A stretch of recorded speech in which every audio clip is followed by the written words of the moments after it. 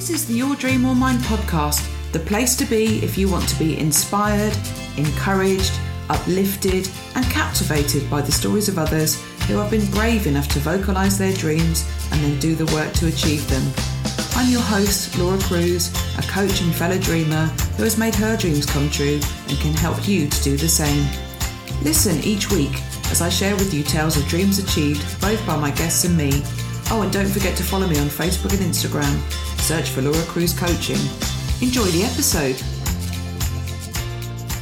I'm super happy to welcome a fellow coach and business friend of mine today, Meredith Richardson, who I met actually in a group coaching program a couple of years ago, and we just connected. I think we've got quite similar kind of values and outlook, and geography hasn't held us back because she's in the States and I'm in the UK. So again, it's somebody I've met, but not face to face. That's not to say we won't meet in the future. But Meredith runs a brilliant group on Facebook called Midlife, where the Queen saves herself. And the description of that group is it's for women over 35 who are done with rescuing others. Sounds brilliant, Meredith. Welcome. Thank you. Thank you so much for that lovely introduction, Laura. I really appreciate it. And it is wonderful to be here with you. Thank you. So tell us a bit about you then, Meredith. Look like in terms who are you and what do you do with yourself? Or what does it look like in terms of what they want? So at this point in life, I am so when you talk about somebody living their best life, and how would that come about? Create their best lives. Honestly, so it differs greatly from woman to woman, right? The women that I work with. So I have one woman I like to talk about. She came to me and she couldn't get out of her own way in terms of doing chores on the weekend. She really was just kind of making herself miserable on the weekend. She would spend all weekend avoiding doing the chores and beating herself up for it and the rest of it. And she had this voice that said that she just couldn't get things done. And she she was an attorney. She did great in her job during the week, right? So it wasn't that she couldn't get things done. There was something that was happening specifically with those chores that was the problem. And so I said, all right, I want you to actually not do the chores. Like, right. What are you talking about? I said, look, you are resisting for a reason. So I want you to give yourself permission to not do the chores. And instead, I want you to do something nice for yourself every single day. And she's like, why? Like, how am I going to do that? How do I even know? Because I actually made her do, I think, 2 or 3 nice things for herself a day. She said, I don't even know if I have those. I said, you do, because we had already talked earlier and she had given me a list of things. So it's like, I already know you have at least 3. I have not asked you to do more than you've already told me you are capable of doing because you've told me the things that you would like. So I already know that they're there and they're possible to fit into your day. So I want you to fit those into your day.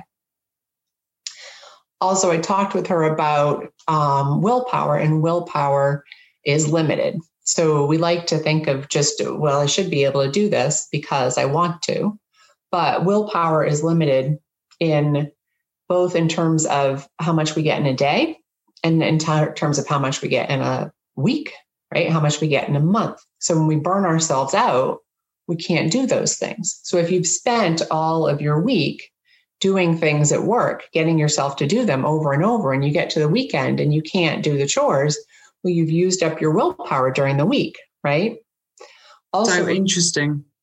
Yeah. So you have Never thought of it like that. You have to give yourself some time off so that you can replenish that willpower. And you also have to look at it as, because willpower is finite like that, if you start with the biggest task, you may never do it because that's the hardest one. So different people have different ways of handling stressful tasks, right? Some people are the ones who they want to jump fully in the water, right? So they take the biggest task and they do that, and that energizes them and they get more done. I am not that kind of person. That overwhelms me. So I need to take smaller tasks and build up to the big task, or I need to break the big task down into smaller tasks. So I give myself the easy wins. So for example, if I'm doing chores, I clean the bathroom last because I don't like cleaning the bathroom. That takes the most willpower. I'm not going to want to do the rest of the things around the house after cleaning the bathroom. That one needs to be just a like one and done, and I can go do something I like. So she had been trying to get herself to do like all the chores at once and, the hardest things first. So I said, you do little increments, do 5 minutes of it, do 25 minutes of it, do something small, give yourself a break, and then do more. So after that, chores weren't a problem. At least she could get those chores done no problem after that session, because now she was using the willpower strategically to get it done. She had also talked about wanting to, she was thinking maybe she wanted to move, but she wasn't quite sure, By the time we talked the next time, she was contacting the realtor. She was thinking about what she was going to do for home improvements in order to make her house sell for more. She knew the place that she wanted to move to.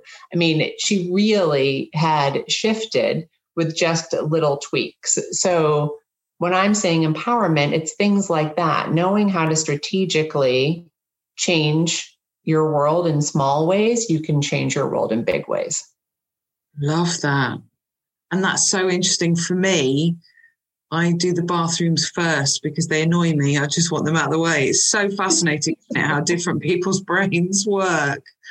And I'm the kind of person that goes, I don't want to stop. I just want to get it all done. So then I don't have to, but I wouldn't clean the whole house in one go. It would be the bathrooms in one go. But I just want it done so that then I could relax. I don't want to come back to it again later. Fascinating stuff. So Meredith, how did you get into this then? How, where did you get to in your life where you are this, I guess you're in this kind of dream role where you get to help women kind of empower themselves. How did you come into that? I used to be a mediator and conflict coach. So I used to do a lot of work with people who were struggling at the worst time in their life. I did a lot of divorce mediation and some small claims mediation as well. And so I found I was really good at helping people to change, right? That this is a really difficult time. It's a really difficult time to see that you're going to have a good future going forward. It can be a time that you really get caught up in the stress of the moment. And I was really good at helping people to see their strengths and empower them to move forward and come to an agreement that was good enough, and also then to feel okay about their future going forward. So what happened for me was I had 2 people try to kidnap me in 2015. And after that happened, I actually still stayed as a mediator. After that happened, I just wanted my life back, and I did what I could do to make that happen. So I was back mediating within like 10 days after the attack. Wow. Because I just wanted my life to be unchanged. I didn't want that person that attacked me to have the power over me to change my life. And so I did. I mediated, but I did have to face off against my attacker at his criminal trial in 2018. And after that, after facing off against him at his criminal trial, I just could not be in the middle of people's conflict anymore. It was too stressful for me. It was before that, I guess I would say after the attack, what happened was that it was really stressful for my body to be in the middle of people's conflict, but my brain really still wanted to do it. And so it just shut off contact and wouldn't let my body communicate how stressful it was for it. Right. And after facing off against this guy at his criminal trial in 2018, my brain then agreed with my body that this was a stupid thing to do, and it didn't want to do it anymore. So there was not one cell in my body that wanted to be in the middle of people's conflict anymore, but I didn't know then what to do with myself. So I left. I went to Norway, and I went there specifically to think about, well, now what am I going to do? What can I do for myself? What can I do with the strengths that I have to go forward and create a good life for myself? And over time, empowerment coach was what came up. But first I tried to, first I was going to be a writer, because I thought, I'm just going to hide out and write books. That sounds lovely, right? After amazing, this kind of thing happening. And I tried that, and that didn't work. And I took a class online on creating classes online. And so I reached out to my Facebook community and said, okay, so if you were going to learn something from me, what would you want to learn? And I figured it was going to be something about relationships, because I had been a mediator. And instead what they said was, we want to know how to do what you do. So right. I went, oh, okay then.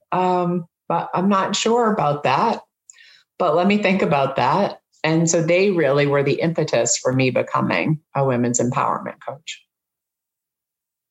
Amazing.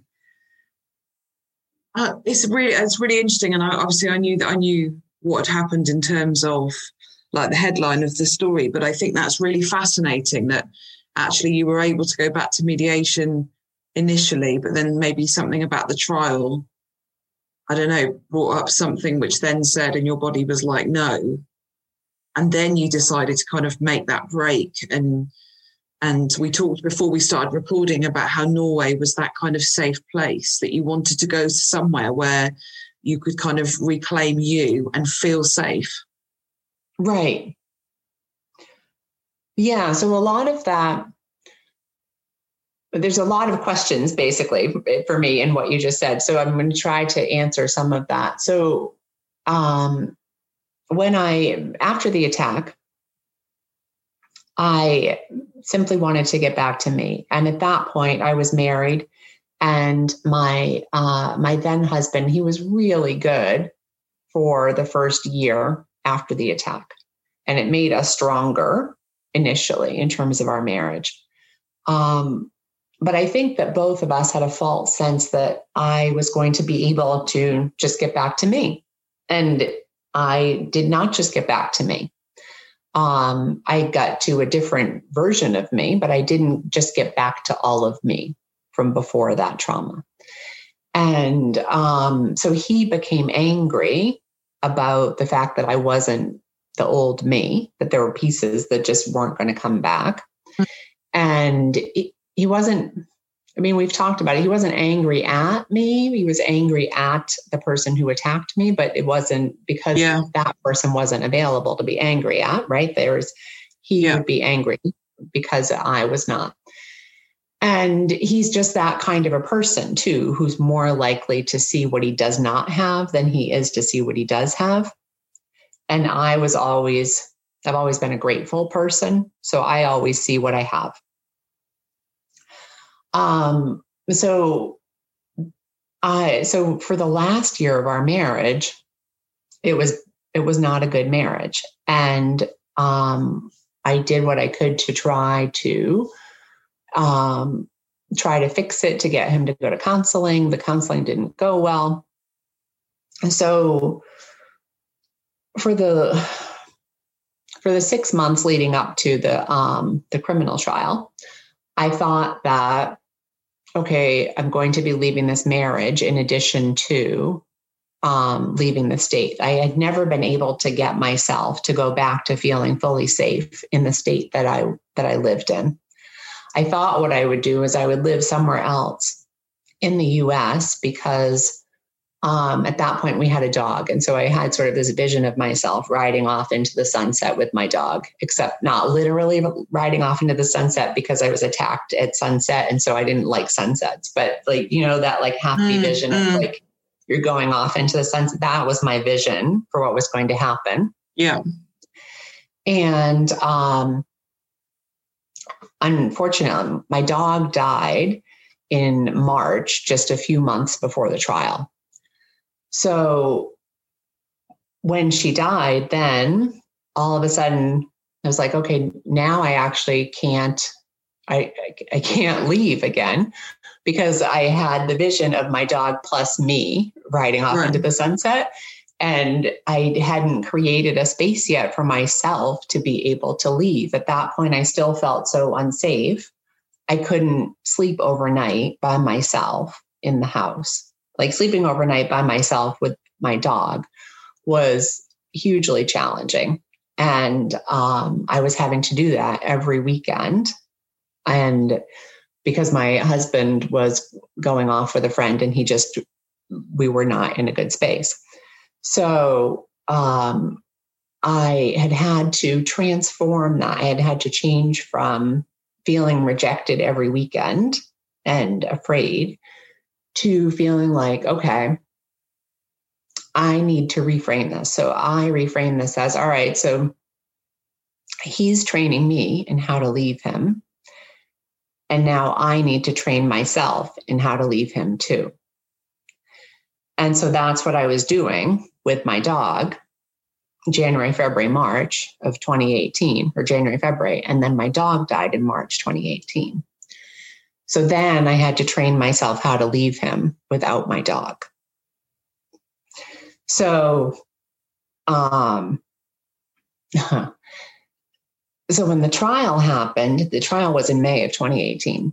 And I had made arrangements to go to Norway in June to visit friends and family there. And the trial, actually, I would have come out okay of the trial, probably. I would have come out okay enough. I could have still, I wouldn't necessarily have continued as a mediator, but I might have, but I could have continued in that profession. I could have continued in the middle of people's conflict. But the last day of trial, they had closing arguments, and I went for the closing arguments. And my attacker did not know that I was going to be there that day. And when I came, he had changed his appearance back to similar to the day that he had attacked me. So he was somebody I had known in 2010 and 2011. I actually had been a guardian ad litem representing the best interest of his children in court. And so I had protected his children from him. I had made sure that his children did not have contact with him as a result of the abuse that they had suffered at his hands. The reason that he and his accomplice tried to kidnap me was in revenge for that. Wow. So the plan for me was not good. And I really believe that I would have been tortured and left for dead in the woods. I mean, the plan was to put me out on a zip line in the woods, but knowing this man, I was going to be tortured first. And I would have either died because he left me to die, or I would have died because he accidentally killed me while torturing me. But nothing was going to have been good if he had succeeded in kidnapping me.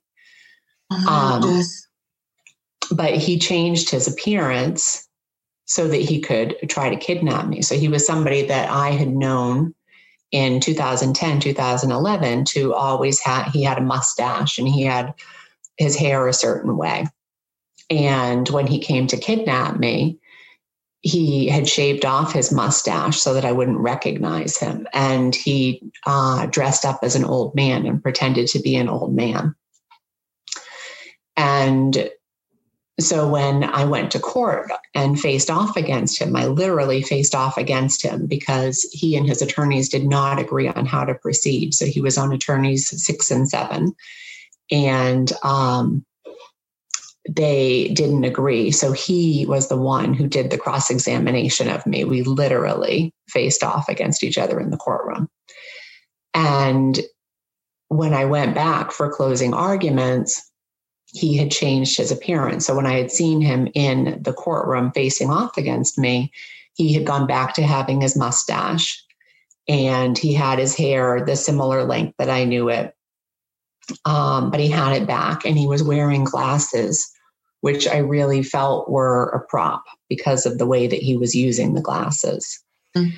And then when I went back for closing arguments, he had shaved off his mustache again. And he was very attentive is not the right word. He's very obsessed with me. So he kept looking over at me and looking over at me and looking over at me during the closing argument. So he really thought he was getting out that day. And I was clear, because he had changed his appearance, that if he had gotten out that day, he would have been coming after me really quickly, because the time that he had been in jail would not have been enough to make it a lesson that he should not come after me. Mm. So we had the closing arguments, and the arguments were made to the jury. And then I left and I went back and talked to the victim witness advocate, who was there, like the person in between me and the prosecutor, to make sure I was okay as the victim. And I needed an hour or two to compose myself to be able to drive.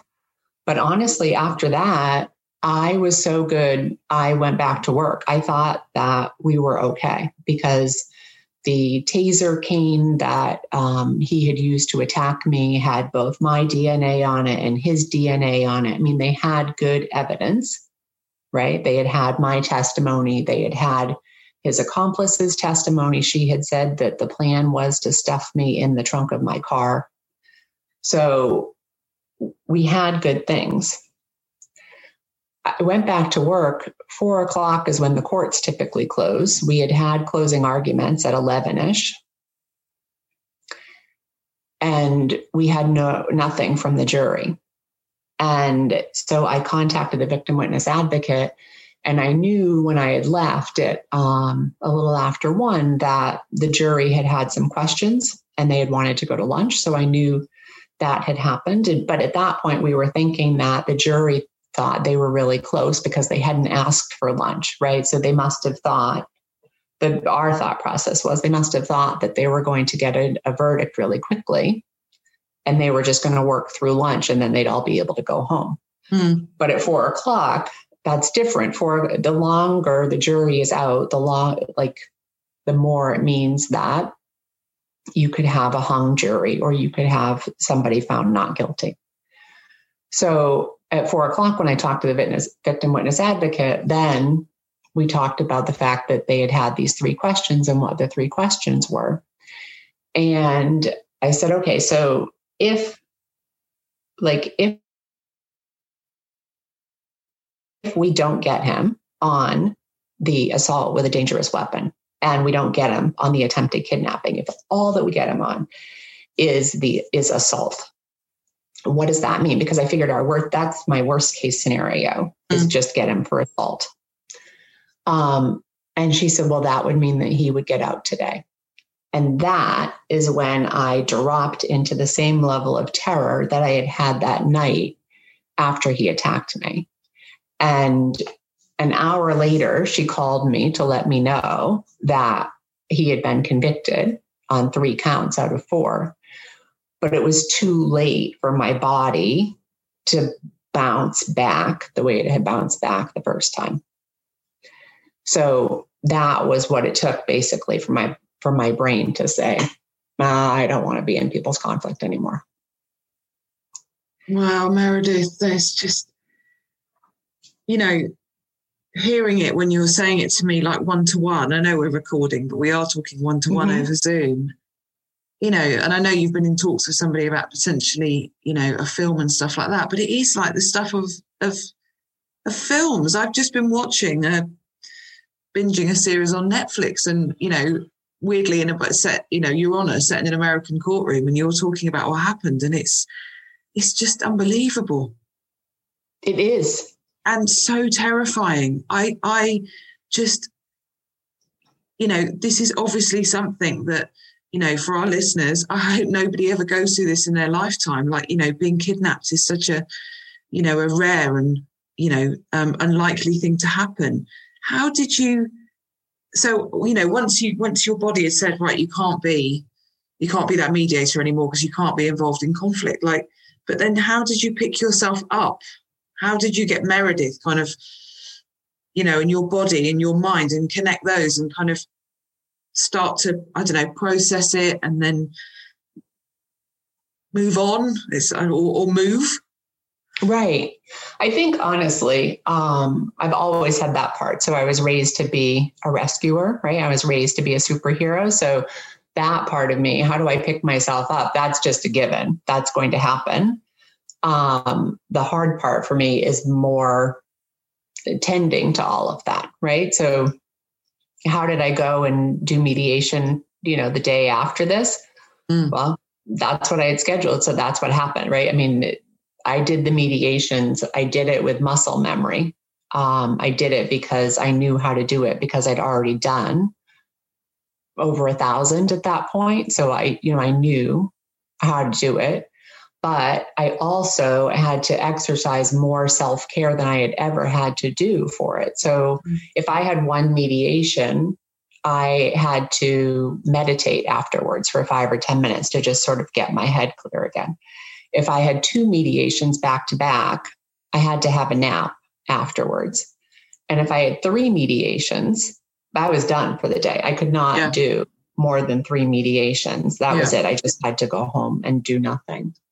And in terms of going to Norway, because basically I had always been somebody who was independent and would go and do things that I wanted to do. And travel was a big thing for me that I always enjoyed doing. So if my then husband wouldn't go with me, then I would go by myself. After the attack, though, I didn't feel safe, right? So I couldn't travel without him. And even traveling with him felt unsafe because I had scheduled, at the time of the attack, I had plans I was looking to live in both Maine and in New Orleans. And I was going to set up a winter business down there and a summer business in Maine and be in both places because again, my ex, he wouldn't do the living somewhere else thing that I wanted to do. So I had set up a time to go down to New Orleans and network. And I could not go down to New Orleans on my own after the attack. So I went, but I was like, I'm buying you a ticket. You have to come with me. But I couldn't actually get myself to network. I went down there, but we just were together in New Orleans. I didn't feel safe if I wasn't with him. So I wanted to be able to still be that person who could travel. And so it was something that I grew over time. I did it one step at a time to make it happen because it was something that I really wanted to have happen. And so, going to Norway, I couldn't have gone to Norway if I hadn't built in the other steps, right? So first it had to be going with him to New Orleans, right? And having somebody else with me. And then it took about a year before I was able to go and stay in a hotel by myself overnight. To even make myself do that was a huge thing. And it was, a hotel an hour and a half from home. So if worse came to worse, I could drive home, except I didn't like driving at night. So it was going to be which do you like least? Are you willing to stay within these 4 walls, right? Yeah. Or are you willing to drive in the dark? Because both of those you hate. But that's how it started was, okay, do that, right? I guess it even started with small day trips, right? Getting myself to go from my comfort zone. It honestly started with even getting myself to go outside after the attack. I mean, the attack happened because he was disguised. I didn't know who he was. And because he had waited, 4 years to get me, I didn't know that this was not something that I had expected was going to be happening at this time. So all of it was built in pieces so that then finally I could go to Norway. So I went to Norway. And when I went to Norway, then it was just amazing when I went back to this farm, because I had farmed on this farm in my early 20s.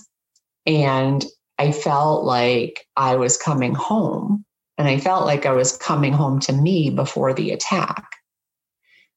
And they had a place available for rent just a few months later.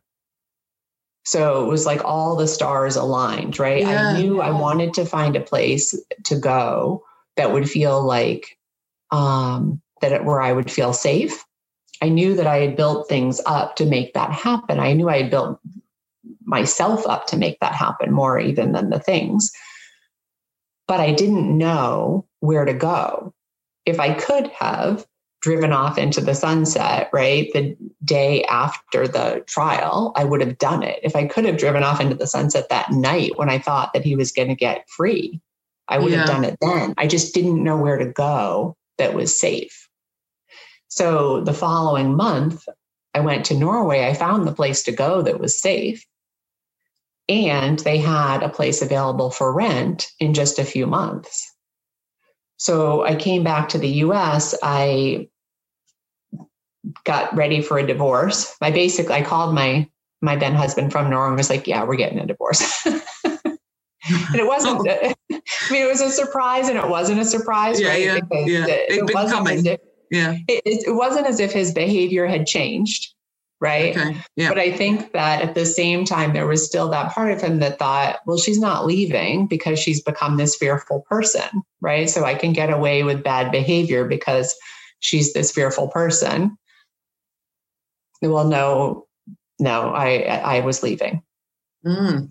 So I came back and I wound up my business. I created an unpaid sabbatical for myself, basically. So I was working in the court system as a mediator and doing private practice mediation.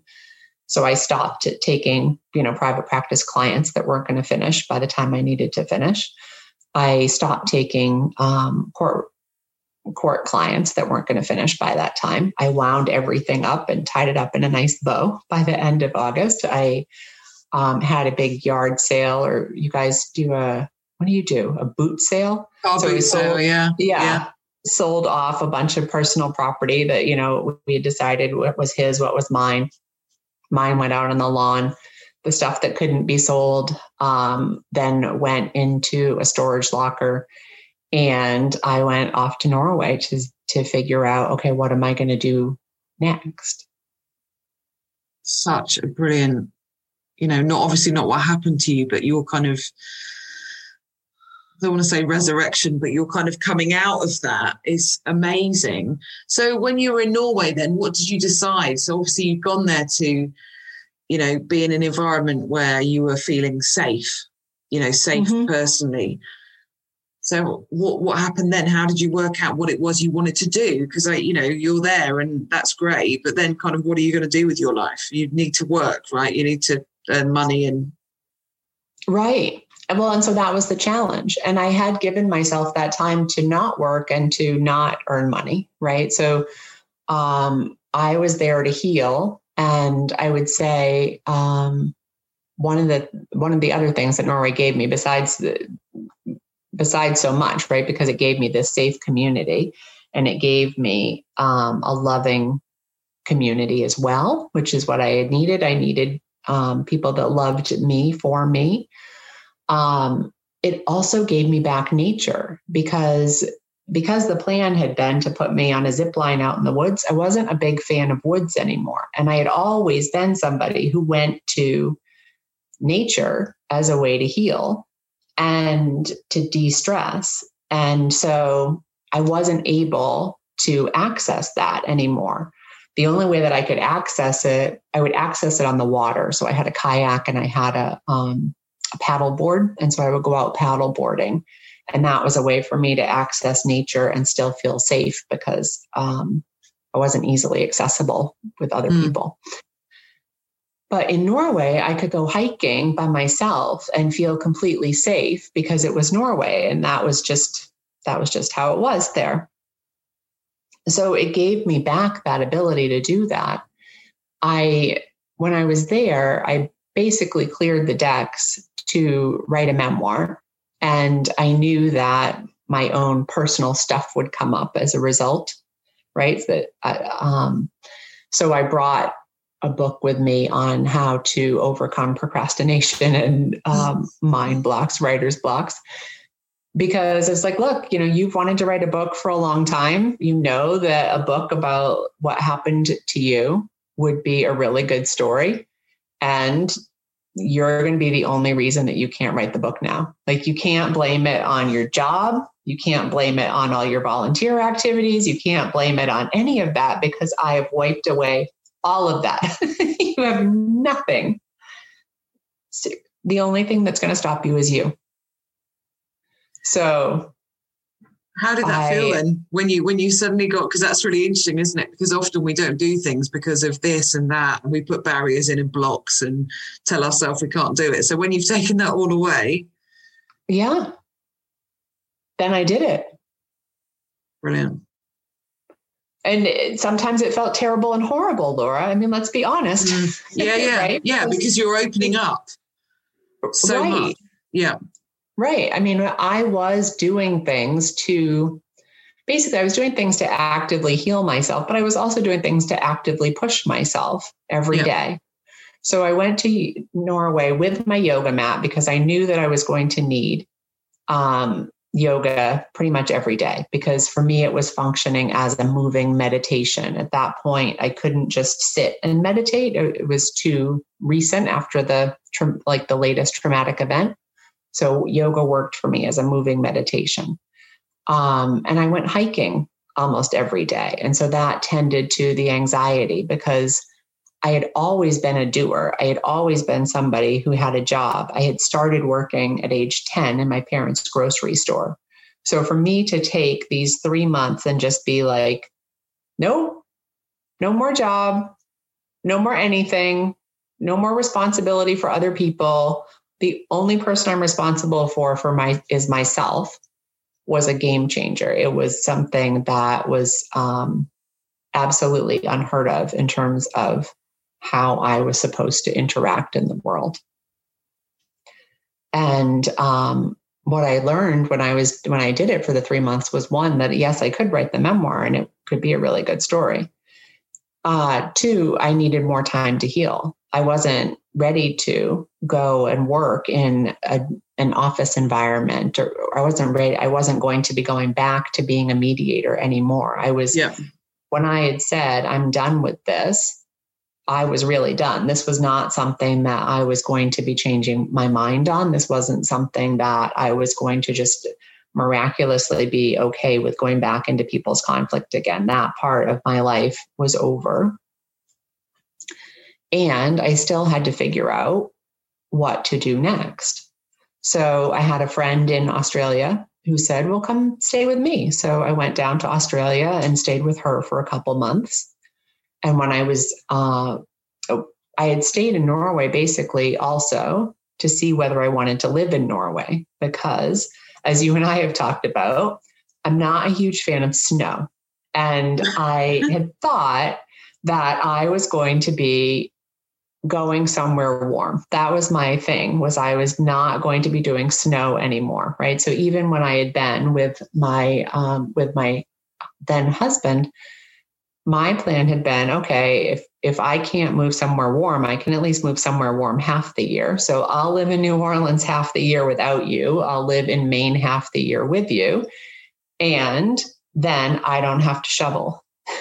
So living in Norway full time, I thought, oof, that sounds like a lot of snow. And I'm just not sure that's what I want. I like the whole loving community piece. I like the nature piece, but I don't know that I want that piece. But when I was there, then I was like, okay, but I do want this. I really want to live here.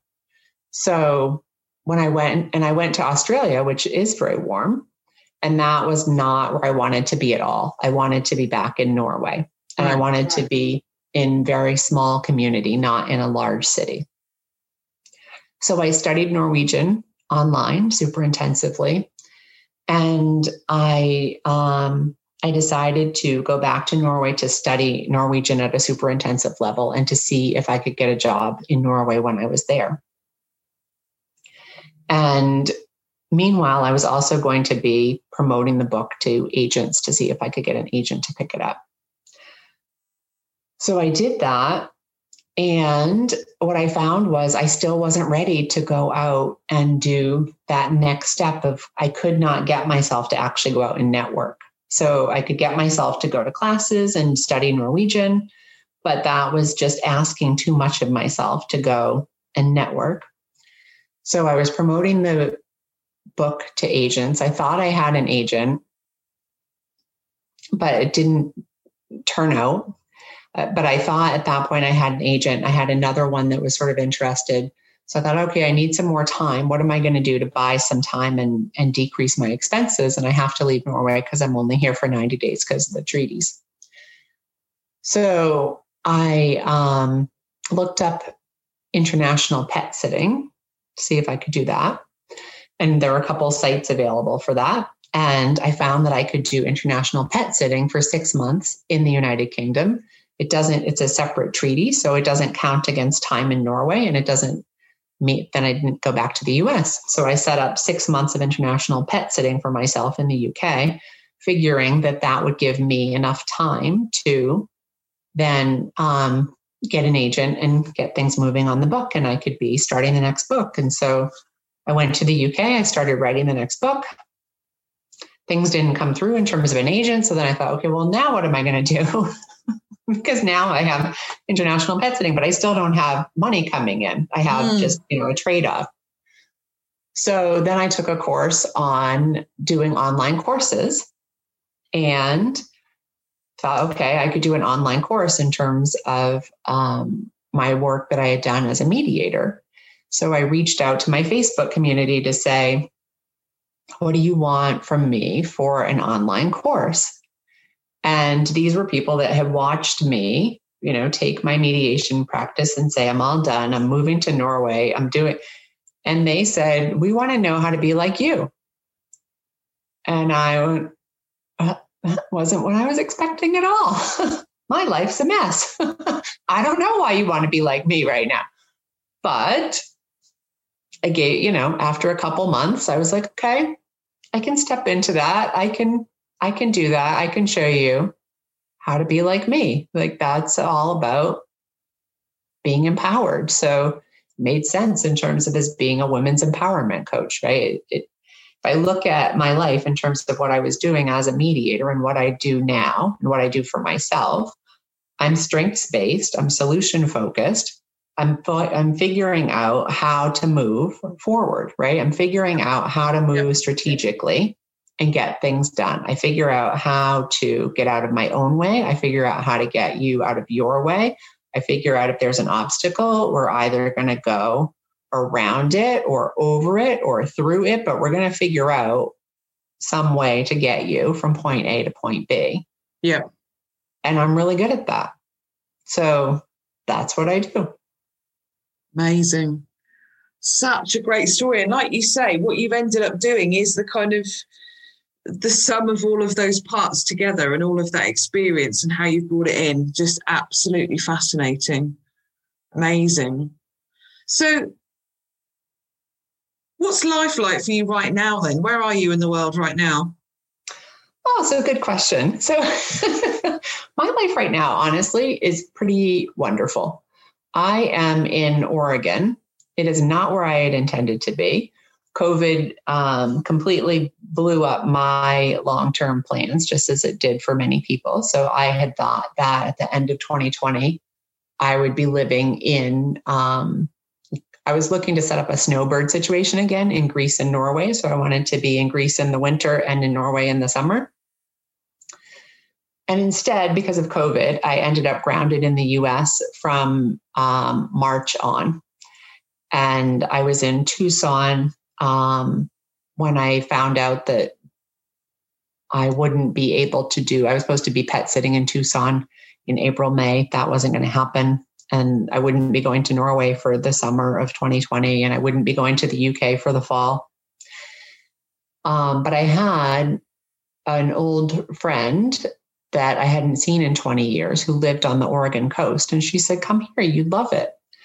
And so in May of last year, I did come here and I did love it. And it is a lot like Norway and the UK in terms of weather and the Greek island of Samos in the wintertime, in that I have the ocean right here. So I'm about a block and a half away from a beach that's 7 miles long. I have the mountains right here. So I'm about 3/4 of a mile from the logging trail where I can go and hike up into the mountains for hours. I don't have snow here, which is fabulous. It only changes by about 20 degrees between summertime and wintertime. So summertime is a little cooler than other places. Wintertime is a little warmer than other places. So we don't have snow. We do have more rain than I might like, but it's okay because it's really beautiful.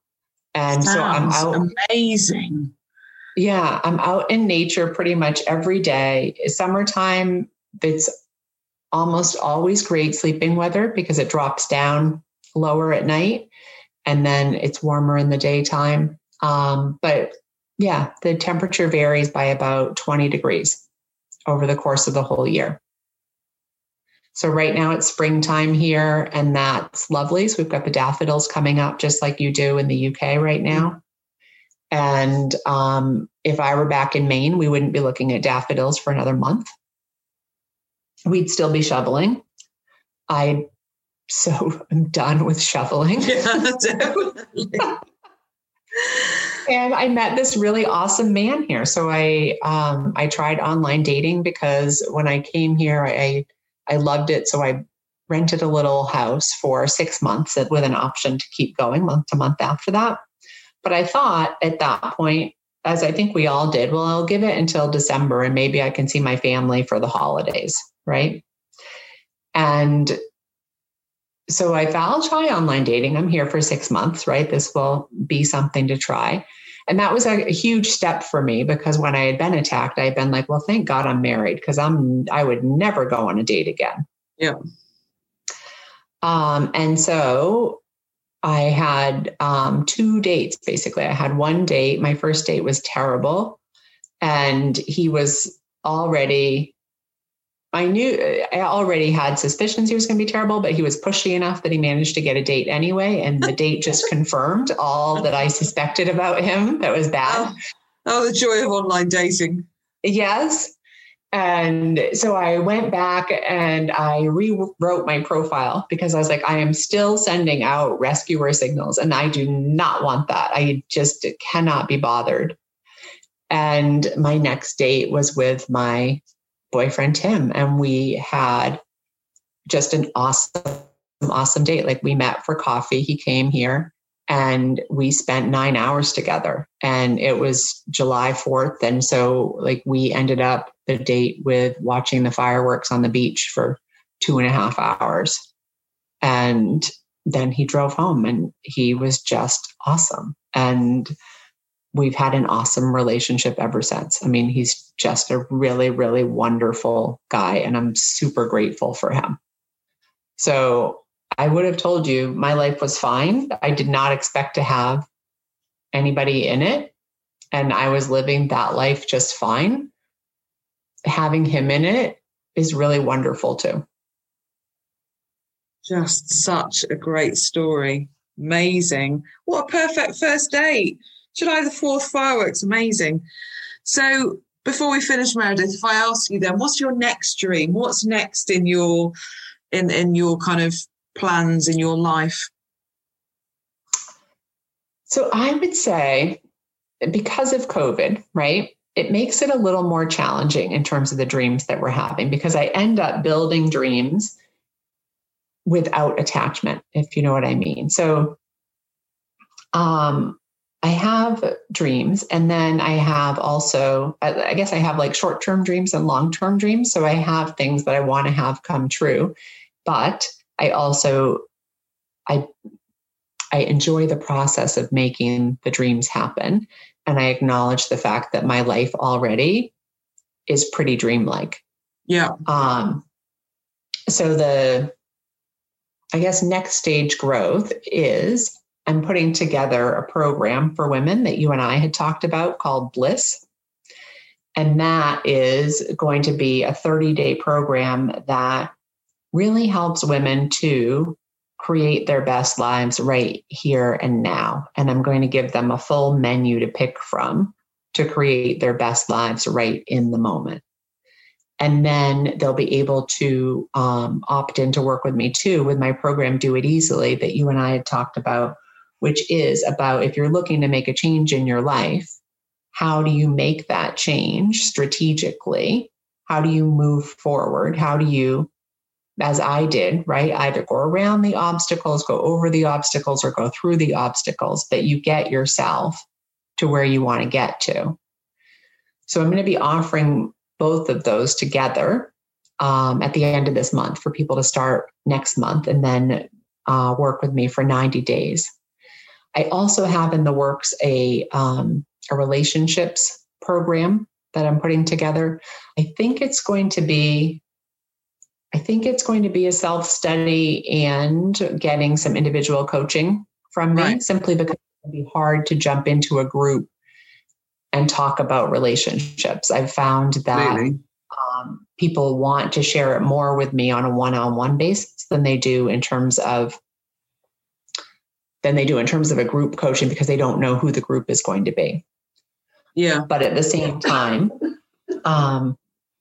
it gives, I have found that a lot of what gets in people's way can be the relationships they have. So if somebody was interested, a listener was interested in finding out a bit more about you, perhaps joining your group or signing up to one of your programs, where could they find you? So they should come to my website, meredithlrichardson.com. They can jump on to my email list there, so that then they would get access immediately as soon as the program was launching. They can also join my Facebook group, Midlife, where the Queen saves herself, or they can look me up on Facebook or on Instagram as Meredith, the Midlife Coach. Amazing. Meredith, thank you so much for your time today.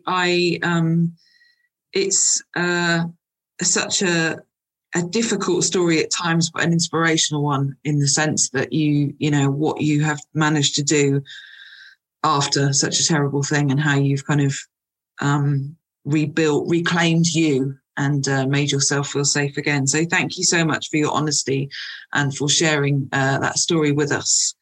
And I'm sure that the listeners will get as much from it as I did. So thank you very much. Thank you too. Have a wonderful day.